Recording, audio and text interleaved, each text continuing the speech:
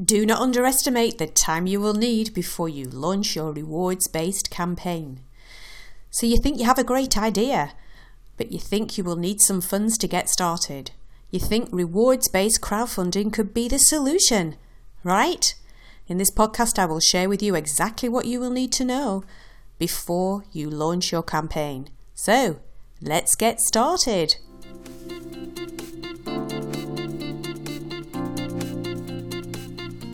Hello, Wendy Kipling here. I'm a virtual mentor with a mission to give insight to entrepreneurs just like you, so you can turn your ideas into actions, feel more confident, get motivated and be the best you can when starting and growing your new business. I am here to help by giving you the insight you need. Sessions are quick and easy to follow, give just enough information so you can implement right now so that you can drive your business forward. I want to start by asking you a question. Why do you think so many reward-based crowdfunding campaigns fail? Yes, you heard that right. 78% in fact do fail, which means that every 3 submitted, only 1 is going to succeed. If you're thinking about rewards-based crowdfunding, you have already probably searched the internet, and you will no doubt have seen the websites that make it sound so easy. You will see the words like, have a great idea, just write it up, post it on the website platform, add a video, just sit back and watch the funds come in. Right? Well, I hate to be the one to burst your bubble. But if you are going to have any chance at all of being successful with your rewards-based crowdfunding campaign, you will need to rewind. Go back before the crowdfunding platform, the video, the website write-ups. Keep winding back. Okay, Dad, I think they get the sound effect. Thank you. Let's start by discussing the time required. You will need to be prepared as you're going to have to do lots of work if your business idea is going to be successful. Start thinking 4 to 6 months before. In some cases, depending on your business, it could be longer. You need to go right back to the beginning. So, you think you have a great idea, right? My question to you is, how do you know you have a great idea? Who have you spoken to? Have you checked if anyone would actually buy your great idea? Fact, every business opportunity is dynamic and it will change and grow as your business evolves. So it's important that anyone with an idea supports it with a business plan. Recently, someone asked me, Wendy, why do I need a business plan for a rewards-based crowdfunding campaign? And my response was, well, would you invest in a business that have no plan, did not know or understand its target market, did not know if it had any growth potential, and even worse, had not got a clue about the numbers and what the exact costs were to deliver the proposed reward for your investment? If you were like that person, I bet you're now thinking, well, when you put it like that, I can now see why 78% of reward-based campaigns fail. You must remember that anyone who gives you money is in fact an investor. Even if they are giving you the money, they're investing their money in your business and in return for a promised reward. I think you will agree, money is hard to earn and no one, and I mean no one, is going to give money to any business if they don't believe in it. They cannot see its potential and the numbers are just pipe dreamed with no supporting facts. Would you? So now you've actually got all that over with. We can now get into the nitty-gritty of what you need to do if you really believe you have a great idea. Well, it all starts with step 1, the plan. Anyone that has already written a business plan will know the executive summary is one of the most important parts of the business plan. You will also know that most executive summaries include the business, the team, the proposal, why it will succeed, funding requirements, and what will be the rewards.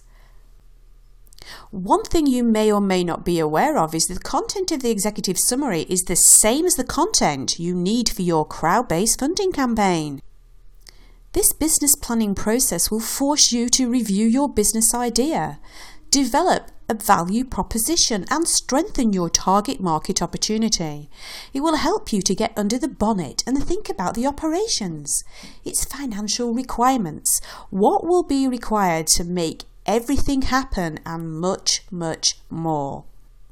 Once you have completed the business plan, you will be able to formulate a powerful executive summary that will stimulate and engage your audience, and you will be able to tell them about the business, what you do, what is your product, and before you ask, I'm not asking you to give away your trade secrets here, but enough information to attract interest, who your target customers are, and what do you think the future holds for your business and your industry. Who's going to make this happen? Sell yourself. Make the reader believe you can make this happen. The proposal. Start with a clear statement of what you propose to do and outline your objectives. Remember, your objectives need to be SMART. So the S, it stands for specific. The reader must know exactly what you propose to achieve. M, measurable. The objective must be clear and explained so that it is possible to know when, in fact, you've actually achieved. So, for example, we will make 1,000 units by month 2, so that in month 2 you make 1,500 units. And you know it's been achieved. A, achievable. There is no point setting an objective that is unattainable. You need to be able to set objectives that are achievable. R, realistic. It's important to be realistic. For example, you will generate sales to that of 3 million in the first 6 months. Is unrealistic. T, time-bound. Define when the objective shall be achieved. For example, you propose a market share of 30%, but give no time frame. The reader may not believe you. You need to be able to convince the reader that you will succeed. Provide a clear statement why you and your team will succeed.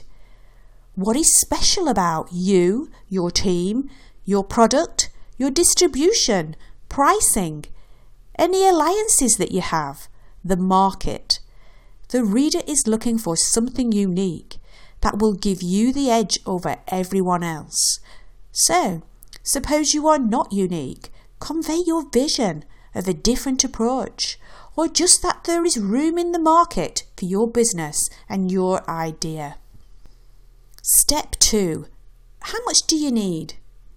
You need to identify how much money you need to get your business idea started, and typically rewards-based crowdfunding raises between $5,000 and $50,000. It's worth noting at this point that, as with other types of funding, rewards-based crowdfunding is not regulated, which means that anyone can invest. However, anyone investing in your business does so by entering into a contract with you where they will invest in return for a specific reward. Step 3. Protect your idea. So, you have now proven you still have a great idea and the amount that you need fits within the funding band. You now need to focus on your idea. How will you share your idea? Do you have a prototype? What visuals will you use? And one thing you really need to know is that crowdfunding platforms, which we will discuss in the final podcast of this series, do not offer any form of protection for your idea, which means that any type of intellectual property you may have will not be covered.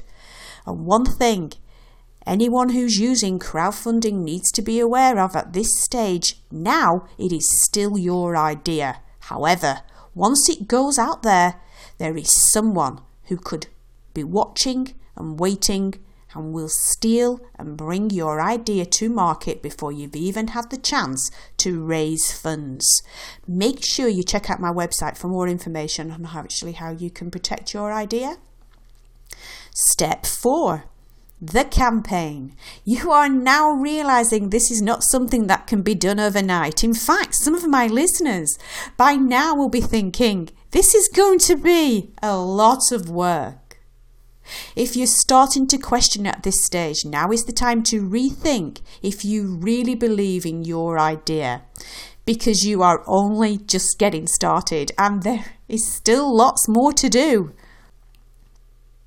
Every campaign will need a marketing strategy, high quality grabbing content, and at least 20 high quality visual images, and a promotional video. Not to mention, as I mentioned, just in case you missed it, some type of prototype. And one last thing you will need to do is to start thinking about the rewards. What can you give your investors in return for their funding contribution? You're going to have to pull all this together in the form of a marketing strategy. And before you start your campaign, you need to complete a marketing plan. Research your target audience for your campaign. This will help you to define how you should actually market your campaign and define what the expectations by way of rewards will be for anybody in your target audience who you actually expect to become an investor. Spend time researching both the market and the competition. Make sure you create a bespoke marketing strategy that is in line with your target audience. Pick the right crowdfunding platform.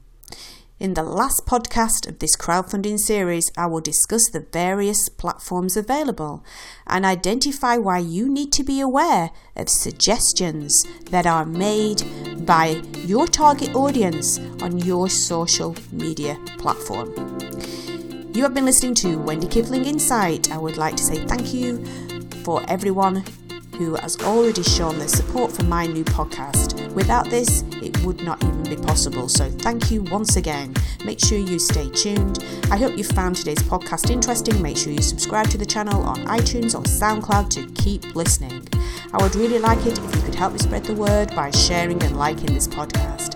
If you want to find out more about crowdfunding, you can check out my website, wendykipling.com. Until next week, checking out for now.